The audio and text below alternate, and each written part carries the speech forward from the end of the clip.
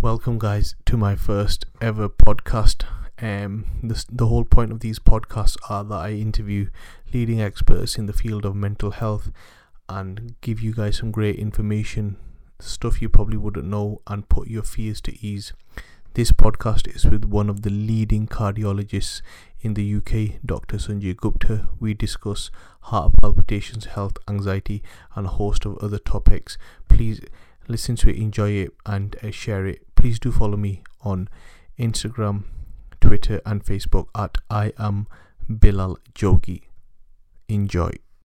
On with it, really. For anybody that's watching this, and please could you give a bit of a background about yourself? Anybody that's not seen your stuff online, a bit about you and what? Yeah, just quick short intro, really. Okay, so thank you for having me. My name's Sanjay Gupta. I'm a cardiologist. I've been a cardiologist now as a consultant for almost 8 years. I work at New York Teaching Hospital. And I am a specialist in imaging of the heart. So I do a lot of scanning of the heart to try and work out if there's any kind of underlying heart disease or weak heart. During the course of my time, I've increasingly started putting stuff out online. And I started up a channel 4 years ago, which is known as York Cardiology on YouTube. And as I've done this, I've realized there's a lot of anxiety out there about, amongst young people about their hearts. There's so much fear in the news and in media in general about heart issues, and people are very scared. And I was very keen to try and take some of that fear away by presenting information which was reliable, and information which had a face behind it, because a lot of the information on the internet is sort of faceless. You don't know who's put that information down. Everything is really kind of defensive. Oh, if you have this, make sure you see a doctor. If you have this, and there's so much information, and you don't know what's reliable and what isn't. And so if you had a person who was out there saying, look, this is who I am, this is the information I'm giving to you, then at least you feel a little bit more. If you buy into the person you believe in, then you believe in that information. So that was what I was trying to do. And that's what I've done for the last 4 years. And consequently, I've had a bunch of people join the channel, and people have been very kind and written back and said they found it helpful. So that's the kind of stuff I do. Fabulous. And that's what we're here for today, just to try to put information out there that can help the end user just understand anything to do with the heart, especially palpitations, a bit simpler. We're not trying here to give any medical advice, but we're just trying to give people hope and saying it's not as bad as what you're reading, because as you know, you type stuff online, you can read all sorts, and it gives people more fear. They're getting more worried. Am I going to have a heart attack? Am I having a stroke? Am I going to die? And it just becomes a snowball effect. So one of the first things what I wanted to touch upon is, just to keep it really simple, is if you could just explain to the viewer, what is a palpitation? Okay. In the most simple sense, a palpitation, the first thing is it's a symptom, okay? So no one can say to you, you're having palpitations. You have to feel it. It's something you experience, and therefore only you can say you have palpitations. Palpitations basically means where you feel that your heart is doing something it shouldn't. It's either beating harder, it's beating faster, it's beating irregularly, it's fluttering, it's skipping. Any sensation where you think your heart is beating in a way that it shouldn't could be described as a palpitation. So in that sense, it's a bit like pain. Some people may experience, some people may not experience anything, in which case they say, I don't have pain. Other people may have the same sensation, have the same stimulus, but may experience something in which they say they have pain. So palpitation is a symptom. It doesn't necessarily mean that a palpitation always means there's a problem with the heart or anything like that. Palpitation is purely a symptom. Right. And a lot of people that have got in touch with me, or that I've read stuff online, and I was one of these people that were, a lot of people are having palpitations, but nothing's coming up in the ECG scan or the echo, is it? Echo? But they're still getting palpitations. What kind of advice would you give them? Is that something to worry about? Is it fine? Is it just what would you say to them kind of people? Okay, so the first thing to say is when you get palpitations, palpitations can be a completely normal phenomena. So, for example, it can be a situational thing. If you're going along, walking along in the middle of in a dark alleyway at night, and someone jumps out at you, your heart will beat really fast and hard, and you will think that, oh, that feels really uncomfortable. That's a palpitation, but that can be completely, explained by the situation you're in. So your heart in that situation is not doing anything abnormal. It's behaving normally to all the external influences. Similarly, if you get anxious or if you're stressed, you will feel your heart doing more because that's how the heart responds to stress. That doesn't necessarily mean that you have a heart rhythm problem. So in general, the way I like to describe it is either the heart is doing something normally, but the brain is sensing it abnormally, or the heart is doing something abnormal and the brain is sensing it normally. So the majority of times when you get heart palpitations, the heart is just doing what something else is telling it to do. Be that anxiety, be that fever, be that thyroid, be that anemia. Any of those things will cause heart palpitations, but the heart is just doing what something else is telling it to do. The brain takes that and says, oh, something abnormal is happening here, but the heart's doing what it's meant to. Then there's a small group of people in which there is actually a heart rhythm disturbance, and the heart is doing something it shouldn't be doing, and the brain says, okay, now that my heart is... So how do you distinguish between the two? Well, ideally, if you have an ECG during the palpitations, that tells you, because if your heart rhythm is completely normal, then it can't be an abnormal heart rhythm. But you can't have an ECG when you're not having the palpitations, because that doesn't tell you the answer. Your heart can be completely normal on the ECG. The ECG can be completely normal, but how can you be confident that it would be normal when you're having the palpitations? So the secret is to catch the palpitations when they happen. And if your ECG is normal during the palpitations, then you're not dealing with a heart rhythm disorder. It is as clear as that. It's as good as it gets. Now, if you can't catch it, that's the difficult situation, right? If you can't catch it, then what do you do? Well, what does an ECG tell you? It tells you that you don't have an already damaged heart. That's what it tells you. If you do an ECG in the absence of palpitations, it'll tell you that it doesn't always mean that you don't have a damage, but it's a good indicator that you don't already have a damaged heart. Why is that important? It's important because if you have a damaged heart, and you were getting palpitations, then maybe that is the heart being irritable as a consequence of the damage. So A, you want to know about the damage, and B, of course, if the heart goes into a funny rhythm, it's not going to beat as effectively as it should. And because it won't beat as effectively as it should, and it's already damaged, you're pumping out a lot less blood than you should, and that can be dangerous. The echo tells you exactly the same thing. It tells you whether your heart is strong or weak. All palpitations are benign, tend to be more benign if you've got a strong heart, and tend to be more worrying if you've got a damaged heart. And I think one key thing you've touched on, and I think it's a great point, is if the ECG is the ECG is showing how strong the heart is. Am I right there? The ECG tells you about the rhythm of the heart. So anybody, a lot of the stuff I've read online, especially in the Facebook groups, is people saying, "Oh, I've had the ECG, I've had this, but I'm still getting it." But what you're saying is, if the ECG is fine, that is a good indicator that it's nothing majorly to be worried about. So don't start thinking the extreme to a point where you're thinking, oh my God, the ECG is not picking it. What shall I do? Shall I have a 7-day ECG? I need to see a cardiologist. But going back to your previous point, which I think was really good, was they're reading stuff online and they just don't know. And they want answers quickly, and they're putting symptoms in, and it's coming up with all sorts, and that is the worrying part. One of the videos which I really enjoyed and I thought was a great piece of content, was when you touched upon magnesium. Yes. And if we could just touch upon that, and magnesium, what it is, what the benefits are, how it links to the heart, and how that can improve just your functionality, really. So, as part of the work I do, and as part of some of the videos I put on, I put stuff out on ectopic heartbeats. Ectopic heartbeats are when people complain of these kind of missed beats or skips or flutters. They'll be saying everything, and then suddenly it's like my heart stopped, and then boom, and then that really scares me. So that's a really common complaint amongst young people, particularly people who have anxiety. You really see a ton of that. And unfortunately, the medical profession doesn't really have any answers. You know, these people go to the hospital, they see a doctor, he says, oh, it's not dangerous, which they're not. And then they discharge the patient. And the patient says, well, okay, you've told me they're not dangerous, but I hate having them. So I was doing some research and I came across a person online on YouTube who had written about how he had them and he found magnesium to be helpful.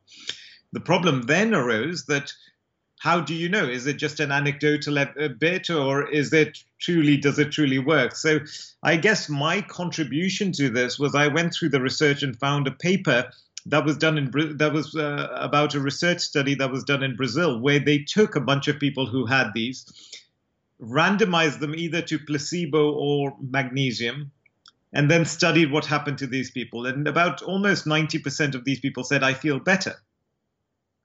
But that could have been a placebo effect, but what does it matter? If you're feeling better, that's all you want to achieve. It's not necessarily placebo if it's making you feel better and that's all you want to do, right?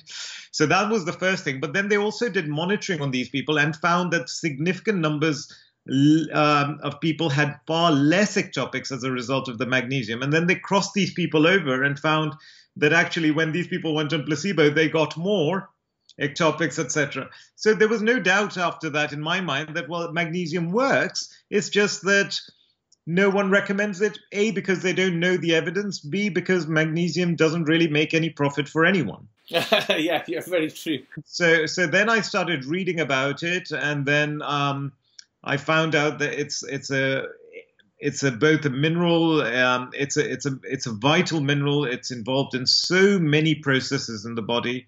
And we are, unfortunately, 75% of the population are now deficient in magnesium. The problem with magnesium is that you can't measure it. You can't measure it easily.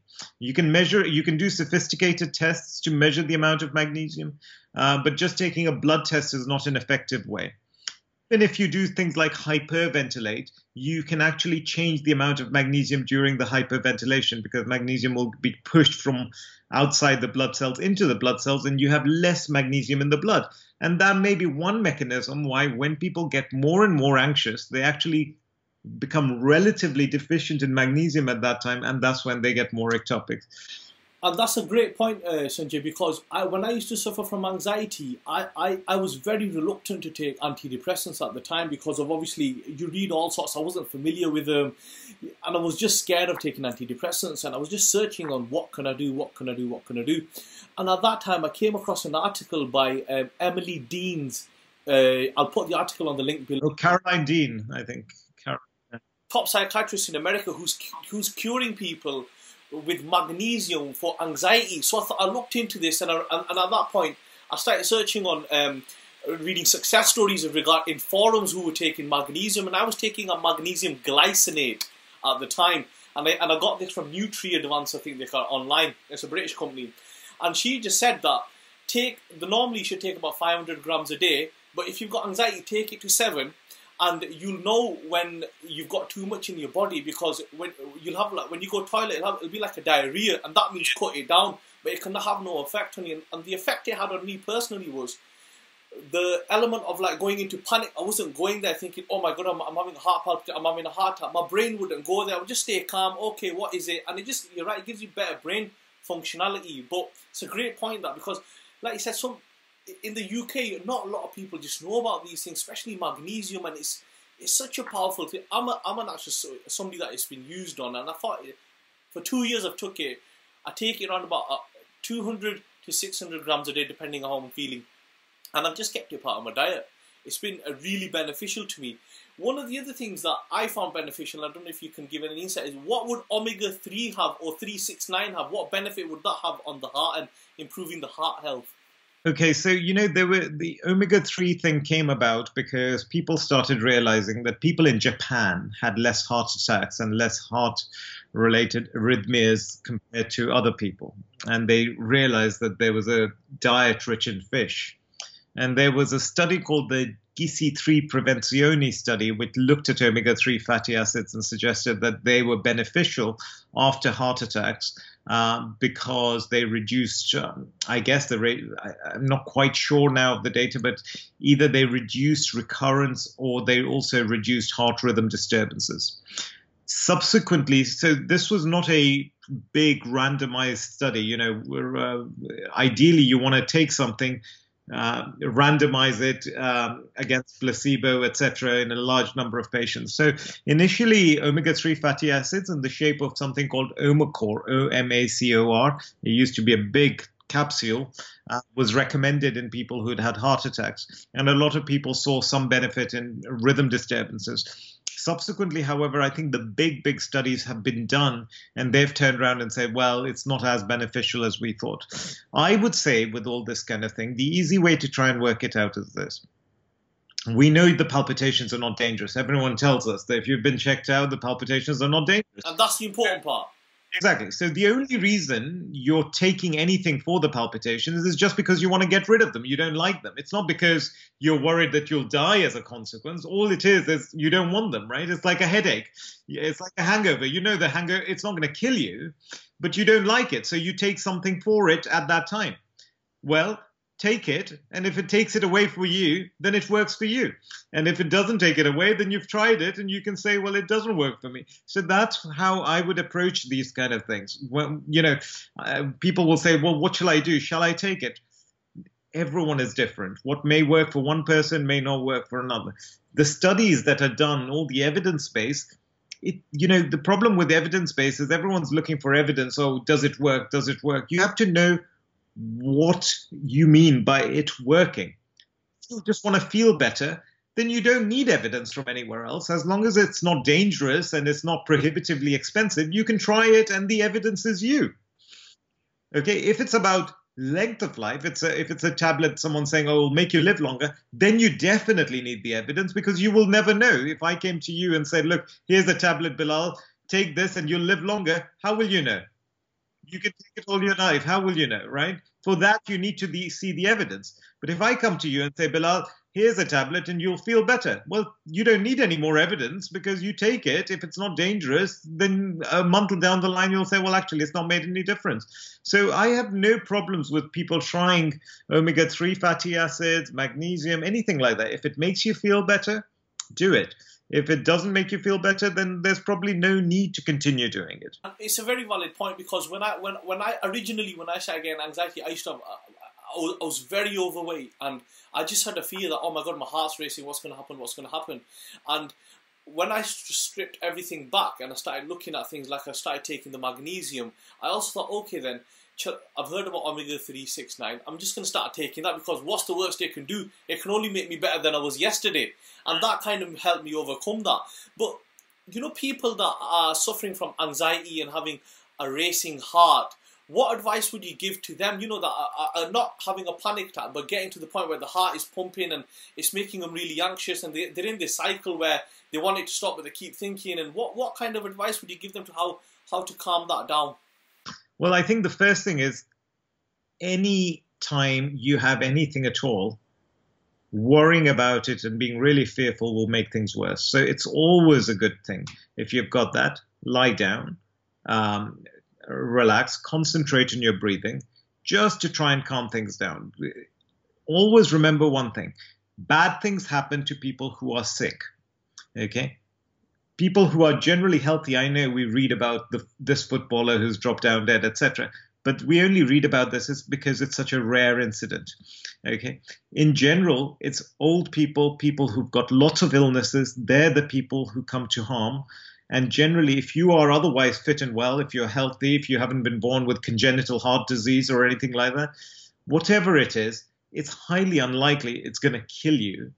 So you always have time. You have time to relax. You have time to calm down. You have time to make sure that just contact someone and say, look, I'm just not feeling right. Do you think you could be around here, come by, etc.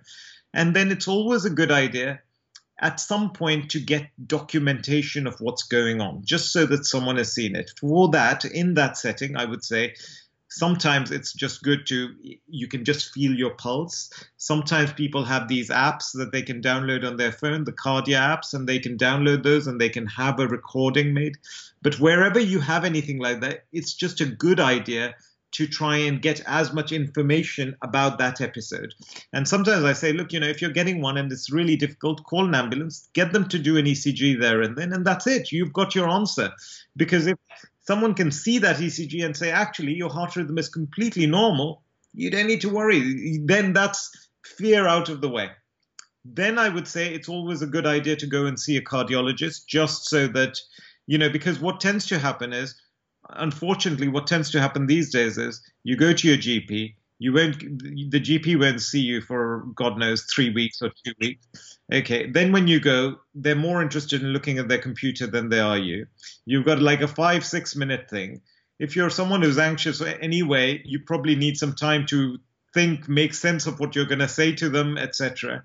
And then you get chucked out, and then they say, oh, we'll book you for an ECG, and then you wait. And all that anxiety, you get into this hideous vicious cycle. You end up going to A&E because you're not getting anywhere. A&E, you'll be seen.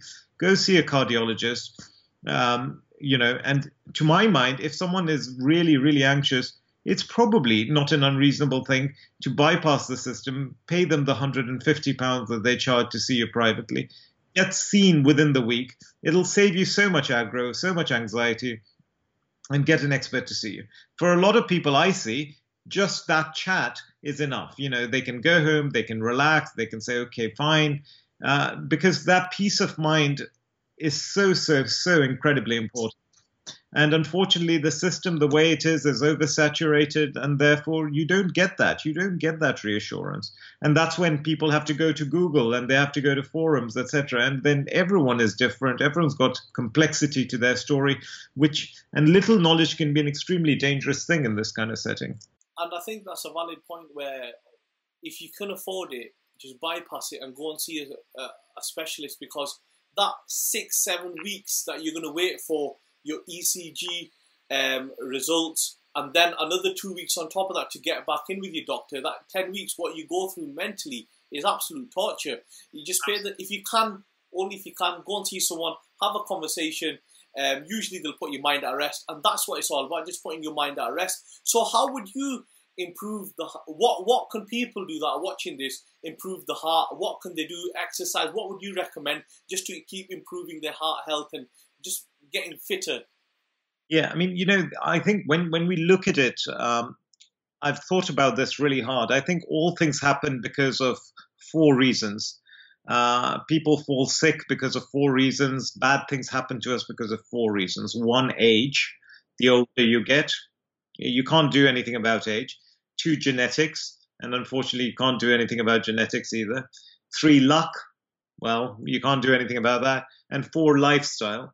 Lifestyle, you can do something. So really, the only thing we have at our disposal is our lifestyle.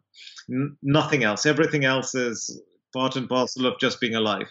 In terms of lifestyle, there are 4 aspects to it. One is nutrition. And by nutrition, I don't mean chocolates and, that kind of thing. What I mean is there's a lot of compromises that are made to our food these days, even in supermarkets. If you go the way meat, for example, when you buy meat from your supermarket, you may think, okay, I bought some good meat here, I'm not eating cake. But when we think about the animal farming industry, etc., how is that meat actually made? How are those animals? No one is actually interested in your health. People are interested in the fact that it's tasty and that you come back for more. That's what people are interested in. When they rear that animal, the only purpose of that animal is to be made as fat as quickly as possible, so there are compromises in so many different levels. Are we eating something that is healthy? Are we eating something that is ethical? And the sad thing is, I don't even know what is ethical. Even those companies that say we do things ethically, who knows? No one knows. I personally have gone for myself. I now eat a vegetarian diet just because I feel at least I'm eating something which is less likely to have been fiddled with. But who knows? So just being aware of that, and ideally, sourcing it from someone locally, someone who's a local grower, I think is better. I have a friend who has an allotment, and when he grows stuff, he gives it to me, and the food tastes completely different. You can buy the same tomatoes from there as you would buy from a supermarket, but the tomatoes taste completely different. They taste nice and they go bad much quicker compared to what I buy from the supermarket. And that tells me that there is a difference. That's, I think, really important in terms of nutrition. And people largely think nutrition is just about cake and sugar, etc. I think it's a lot about processing, refining, things like aspartame and all that kind of stuff. I think is hideous. But that's what brings in the cash. That's the first thing. The second thing, I think exercise is really important. I don't think horrendous amounts of exercise is good. So those people who are crazy fit, who do ultra marathons, actually, I think they're probably doing more harm than good. But at the same time, being completely sedentary is horrendous as well. It's inflammatory to the body. It's bad for the mood. It's bad for the joints. It's bad for weight gain. It's bad in so many ways. So keeping active is really important, and some cardiovascular exercise on a daily basis, but everything in moderation. Then there are two aspects that I think no one talks about, but for me are even more important. One is sleep. And very few people get adequate amounts of sleep these days. So if you ask anyone, any 100 people, do you wake up feeling refreshed? 85 will say no. Why is that? Why are companies like Starbucks making so much money? It's probably because people are tired. They don't sleep enough. They wake up. They're tired. They need something to keep them going. That's what's happening. If you go to America and you go out to Starbucks, you will get people with mugs this big, 2 lots of mugs this big, just to get them going. How can that be good? How can that be good? Our bodies can go 3 times as long without food as they can without sleep. If they're meant to sleep for 7 or 8 hours a day, and we're compromising by sleeping 5 hours a day, and we do that for 30 years, are we surprised when things start going wrong with our bodies? It's a very good point that you've raised. I was watching a big UFC fighter called GSP, and he was having George St. Pierre. Yeah, he was having issues where he was forgetting things, and he met a doctor in Canada who put him on intermittent fasting. I think that's how you say it. Intermittent fasting, yeah. And what he was doing was he's saying what you're saying. He goes, we're not designed to just keep putting food in ourselves all the time, and we're not looking at what we're putting in. And he was eating in a 6 to 8 hour window, and because he was eating in a 6 to 8 hour window, and he was only putting in what he needed in the right amount in that short space of time, his memory came back. He went back into fighting, and I think it's like you said, going back to the food. We don't know what we're putting in. We don't know how much to put in, and we're not eating. We're just eating to stay full. There are people that are drinking. A lot of the younger people out there, they're drinking loads. There's a drug problem, and that's having a big effect on anxiety, panic, and it is worrying. But I'm hoping that obviously with your advice they kind of take this on board.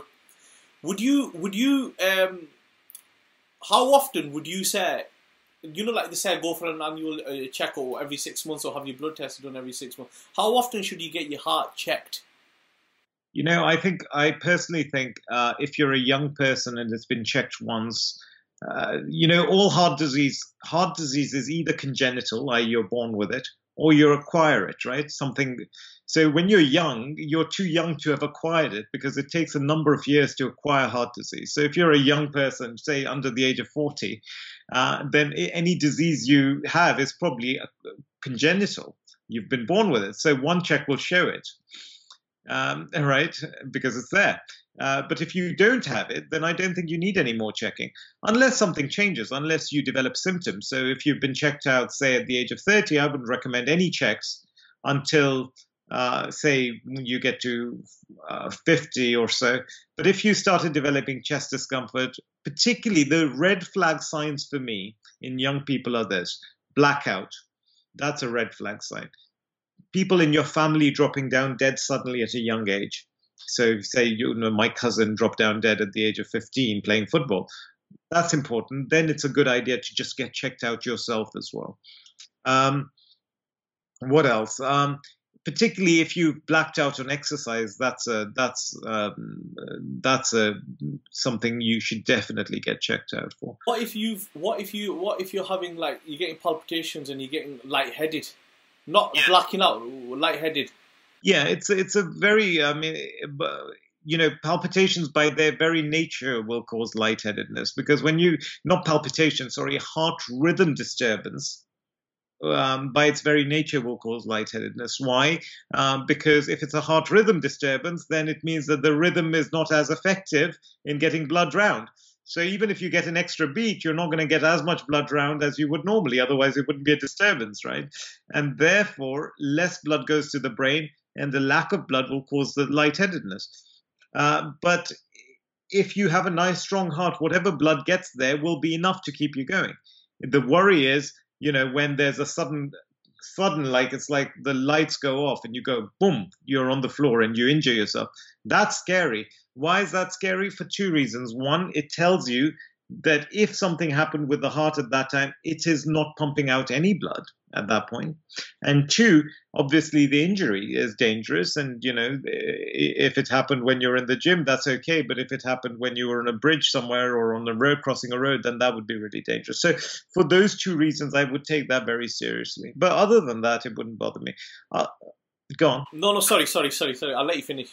Of course, I mean, if you're a young guy and you start complaining of severe chest pains, breathlessness, there are 4 or 5 symptoms that are important in cardiology. Chest discomfort, which is like someone sitting on your chest, which gets worse on exertion. 2, breathlessness, again, gets worse on exertion. All these things get worse on exertion because the heart's working harder.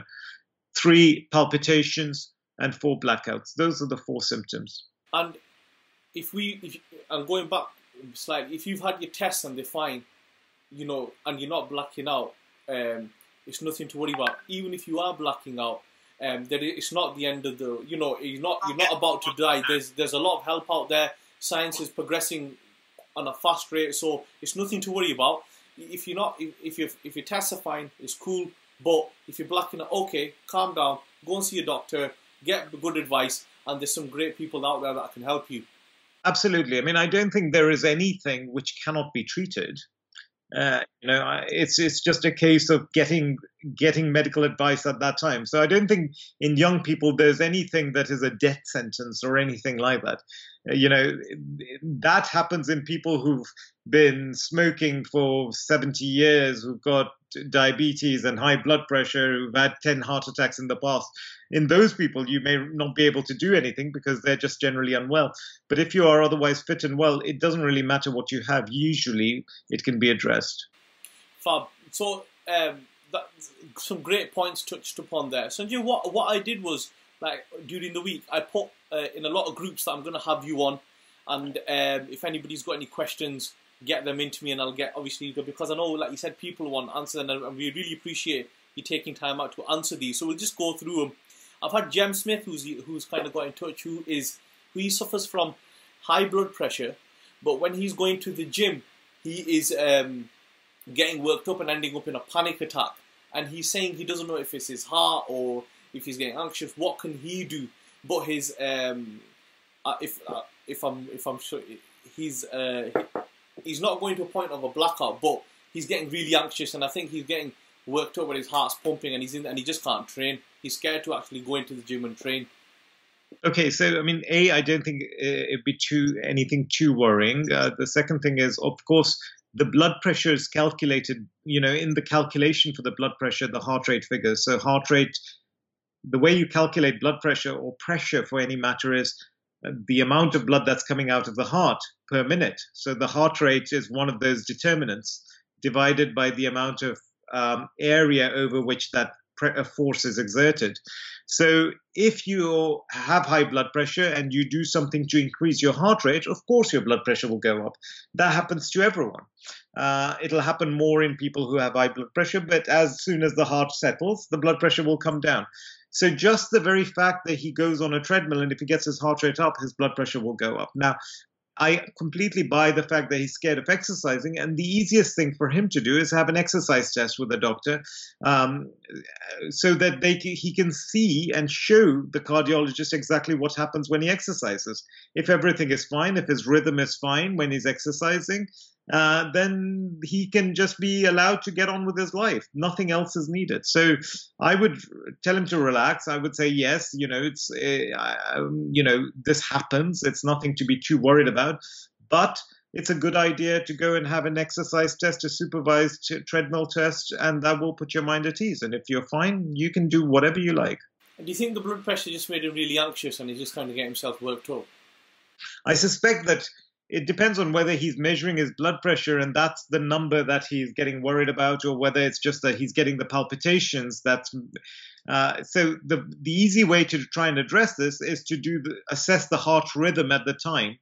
And if his heart rhythm is normal, then you know that his heart rate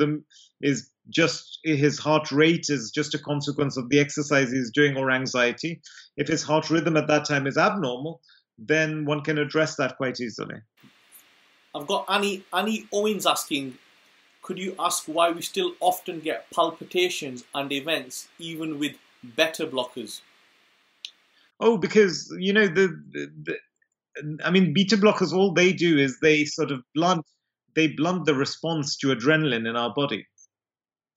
But that can change. The amount of a lot of palpitations are largely governed by the brain. So if you are very, very anxious, even though you may be on a beta blocker, you can still get enough adrenaline in your system, or have enough adrenaline that the beta blocker will not be enough to curb that, and you can still get palpitations.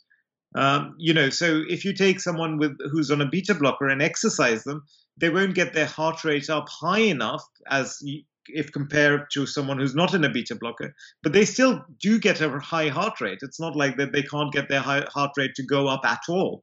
So it's just a matter of how much adrenaline you have in the system. The more anxious you are, even if you're on a beta blocker, the more palpitations you'll get. The anxiety that's kind of playing absolutely. Tricks. I've had another question. I forgot the person's name. He was saying, or she, when you're lying down, why can you hear your heartbeat more, and why does it seem faster? I read something about this actually. Was there something to do with gravity? Somebody said. Well, I think, there's no doubt that when you're lying down, you have more time to think about your heart. So most people won't think of their heart when they're busy running around, at work, etc. They're not going to think, oh, is my heart beating fine or not? They just do they're so preoccupied. After a busy day's work, when you lie down, that's the first time you actually become aware of it. If you have any anxiety or you're thinking much, then you become even more aware of it. There is something called a vagal response. So actually, when you lie down, that's a vagal thing, and we notice our heart rate slows down more. And because the heart slows down, it has more time to fill with blood. Because it's filling with more blood, it's pumping out more blood, and that can feel like a more forceful heartbeat. A lot of people will particularly say this when they're lying on their left side, because the heart is on the left and it falls closer to the chest, and that can actually make you become more aware as well. But again, that's a sign of heart palpitations being a benign thing. Why should you notice them when the heart's not doing anything? Why shouldn't you notice them when the heart is being put under stress? That tells you that that's actually quite a benign thing. So it's very normal, nothing to worry about there. Absolutely. I've got Marianne saying, why does your heart beat irregular, especially when I'm feeling nervous or crying or feeling something? What can you do? Medication? I just started lifting weights and sometimes on strain. I think she's more worried about, obviously, when she's nervous and she's crying, the irregular heartbeat. Yeah. So there's no doubt that there's two things to this. One, anxiety, stress, anything like that. When you're getting upset, you're hyperventilating. A lot of people will overbreathe, and they push the magnesium that's in their blood into the cells. That's why when we overbreathe, we get pins and needles in our hands, and we can get some numbness around our lips. That's why you see all these people who come hyperventilating into the hospital, and they are given a brown bag to breathe in, and that takes away their tingling and numbness. And so that is the mechanism why people get extra beats or missed beats when they're anxious or nervous. In terms of when she's straining, that's very interesting, because remember, when you're straining, you're increasing the difficulty it is for the heart to pump blood out. you're actually, most training movements are by being curled up or pushing against something.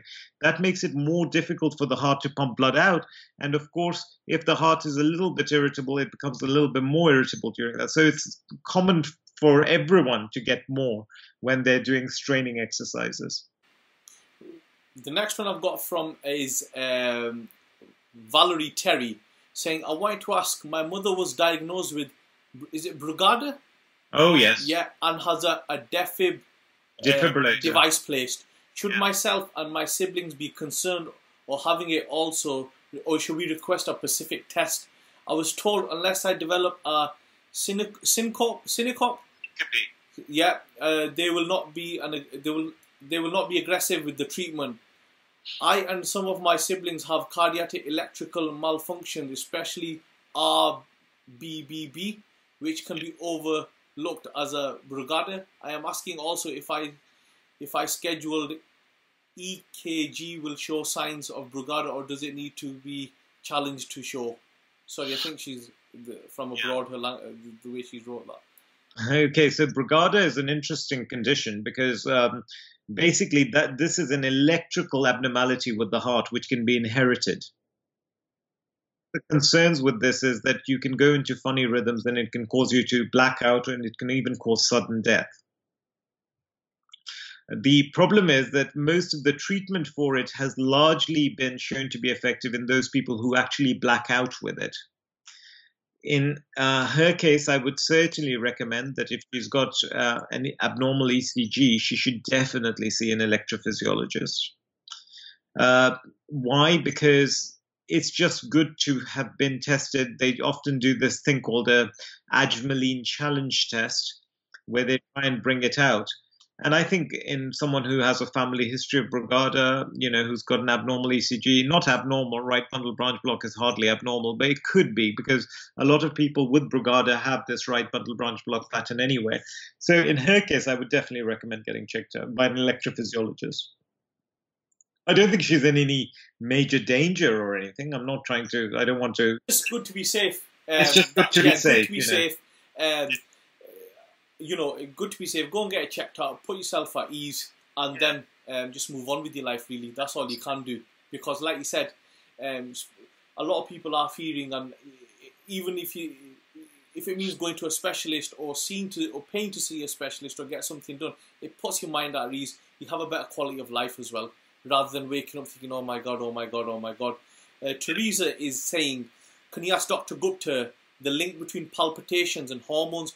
Perimenopause, palpitations and limb disease, and is it babesa?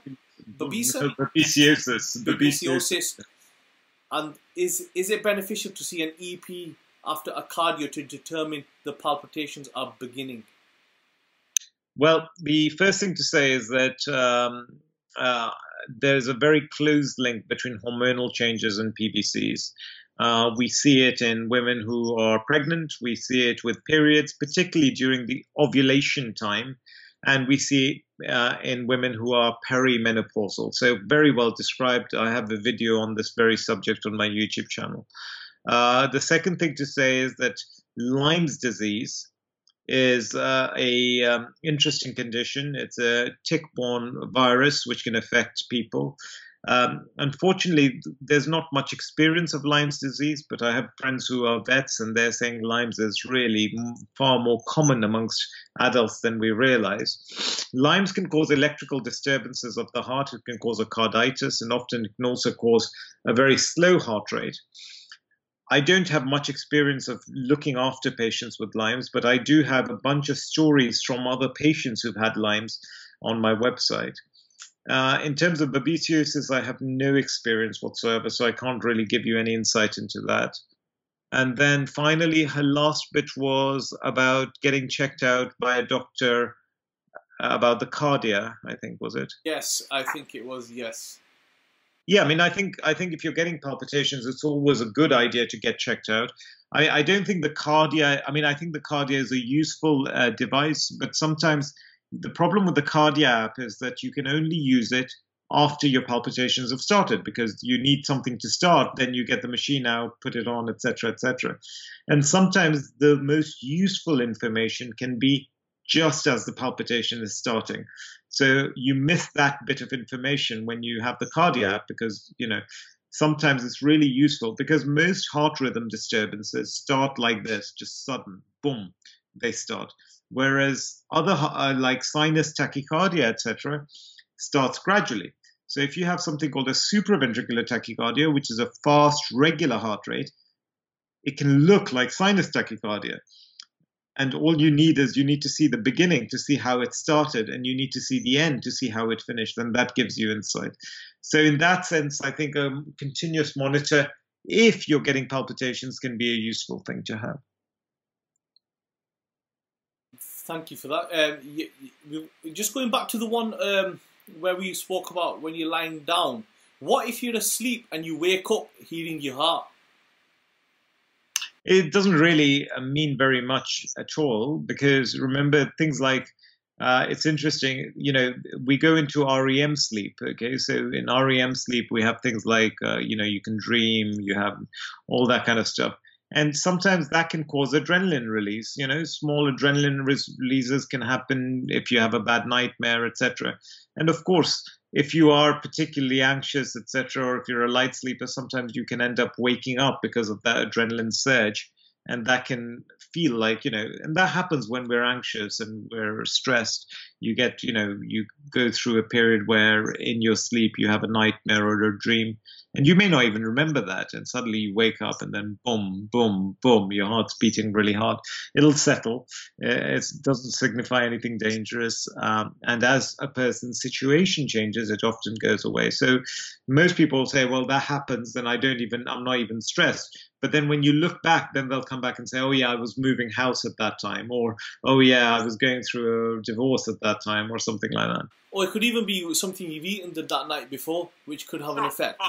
If you've been drinking high amount of sugar, heavy carbs, anything could have. And one thing I realized was, well, in Chinese food, MSG can do. Yeah, and one thing I realized a lot was, you're getting older day by day. Your body's changing. You mentally still think you're 20, but you're actually 36, 37, 40. So you have to accept that. But I think I'm glad you're really clearing and keeping it really simple, because too many people are just reading stuff online, and I think it's just not helping anybody. Try to read quality, watch quality people like yourself, or read quality stuff. There's stuff on there that's very broad. I've seen. Like I saw one article where it was like, I'm having heart palpitation. There are 5 things that could be wrong with you, and it's very clickbait stuff out there. It's horrendous. It's horrendous. It's a very interesting thing. I'll give you. I was thinking about this recently. The media and the pharmaceutical industry and the healthcare industry in general have been very clever about this. And I'll give you a really interesting example, Bilal. For example, if you go onto a construction site, you will see these signs saying that if you're here, you have to wear a helmet. Okay. Now, just think about this. Let's say you wear a helmet. What does the helmet do? I'm just giving you out of the blue, figures that are made up. Let's say wearing a helmet reduces the risk of something bad happening to you if something falls on your head by 25%. That's why they recommend that when you're on a construction site, you should wear a helmet. Something could fall on your head. It'll reduce your risk of dying if you wear a helmet by 25%. Let's say that, right? Now, the truth is, as we're here sitting and talking, if we were wearing a helmet, it is true the helmet would reduce the chance of something bad happening to us if something fell on our head now by 25%. But we're not wearing helmets because the chances of something falling on our heads are so incredibly low. This is what they've done with the blood pressure thing. Okay? They say, oh, if your blood pressure is high, take tablets because your risk of dying is increased by this much. And if you take these tablets, lower the blood pressure, your risk will fall by 25%. But it's exactly the same. The risk is not the same in different people. If you are 70 and if you have diabetes and you're fat and you've had 3 heart attacks, sure, then you are like on the proverbial construction site.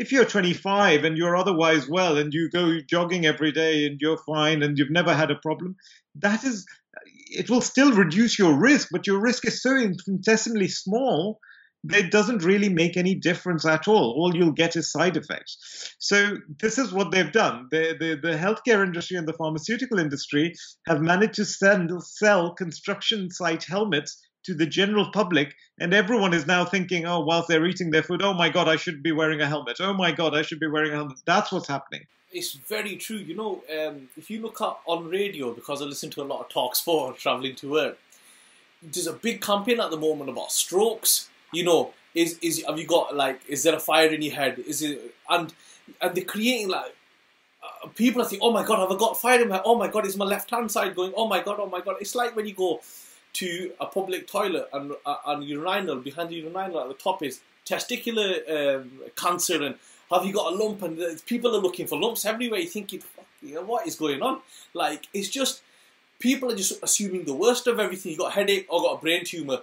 I've got a bit of indigestion. I'm having a heart attack, or and it's just fear, which leads back to there's that much information out there. You don't know what's right. You don't know who's writing it. You don't know what that background is. That piece of information. I'll tell you something interesting, Sanjay. Really interesting. This is 2011.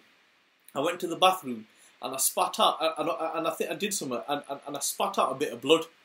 So I went, oh God, blood, what do I do now? And it was on the 20th or the 21st of December. Rang the doctor, right, no, you can't get in, then it's Christmas break. So I put it into Google, spotting blood, cancer, it's cancer. I'm like, what, cancer? For 4 or 5 days I was under stress. I thought, oh my God, I've got cancer. My whole life was flashing in front of me. I've got cancer, I can't get into the doctors. It was just really bad, really bad.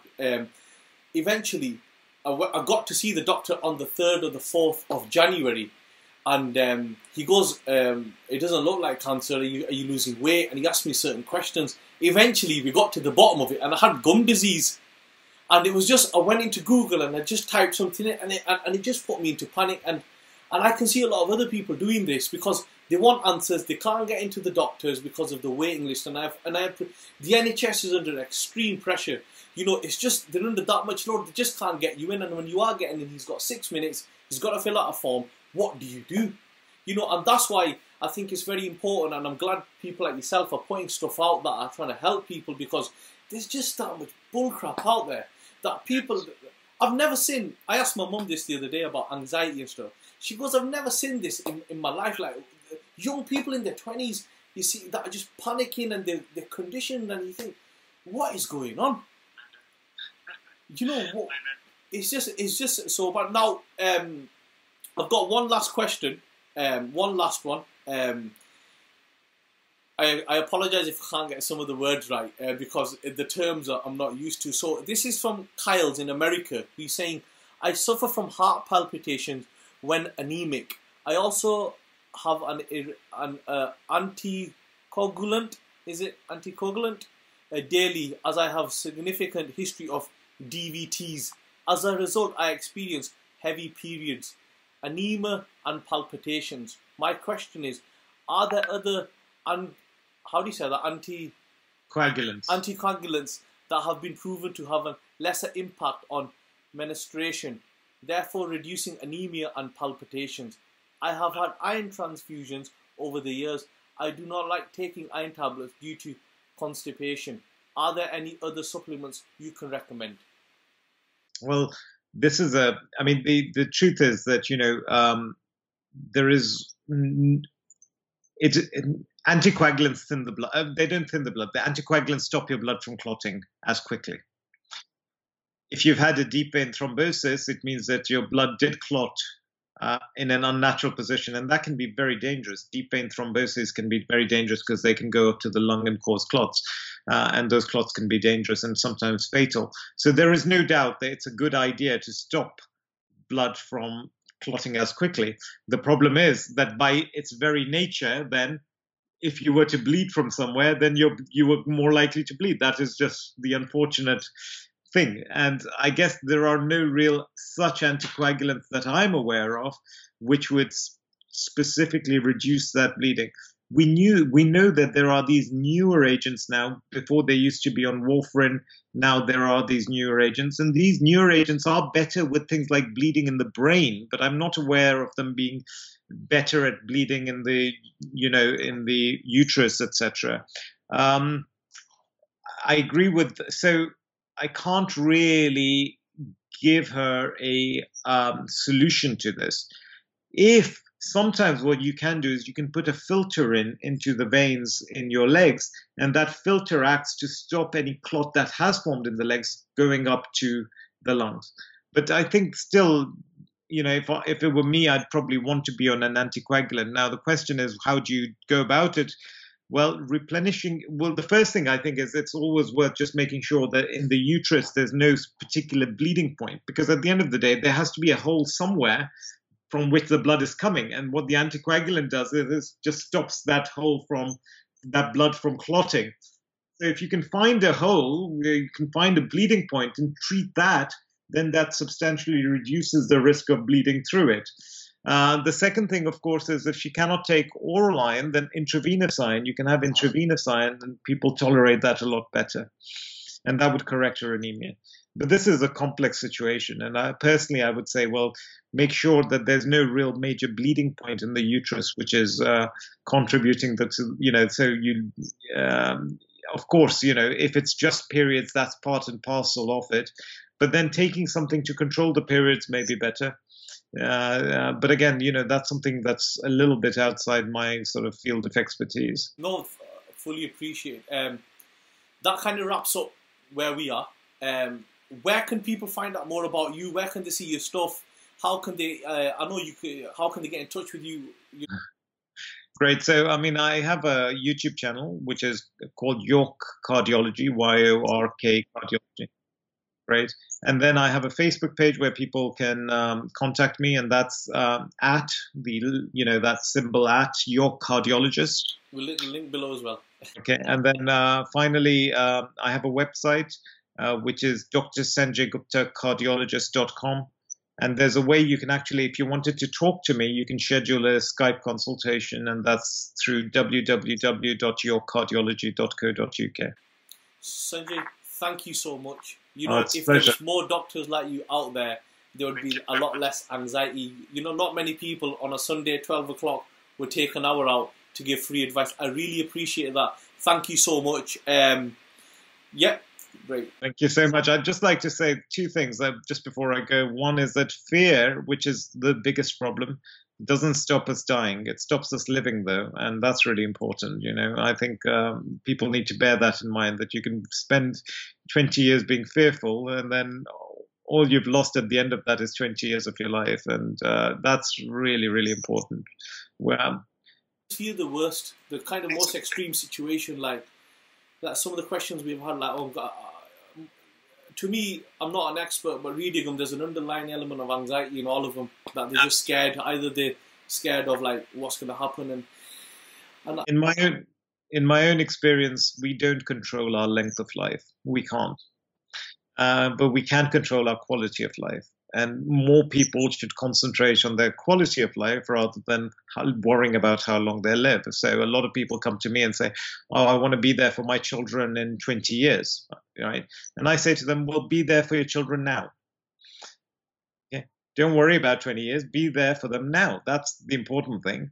And then as long as you're doing that every day, whatever, eventually, at the end of the day, our time is our time, and when our time is up, it's up. So making the most of it and enjoying our lives is probably the best thing that we can do, and that's the most important thing. This kind of fear that something could happen, and this belief that something could be suddenly, some magic cure will make us live till 200.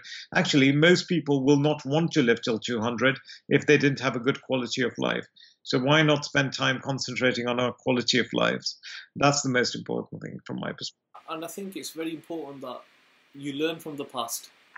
You don't know what's going to happen in the future, because nobody does. Live in the moment. Exactly. Live in the moment. And one last thing which I want to say is, the internet can be very useful, but it can also be very dangerous. if you're going to watch stuff, watch quality stuff, recognize people, watch people that are qualified in their fields. I found success stories being very helpful because it kind of gives you hope, and that's the whole point of this. And once again, Sanjay, thank you so much. It's a pleasure to have you on, and I'm hoping in the future we can do some stuff together. Definitely. Thank you so much. Thanks for having me.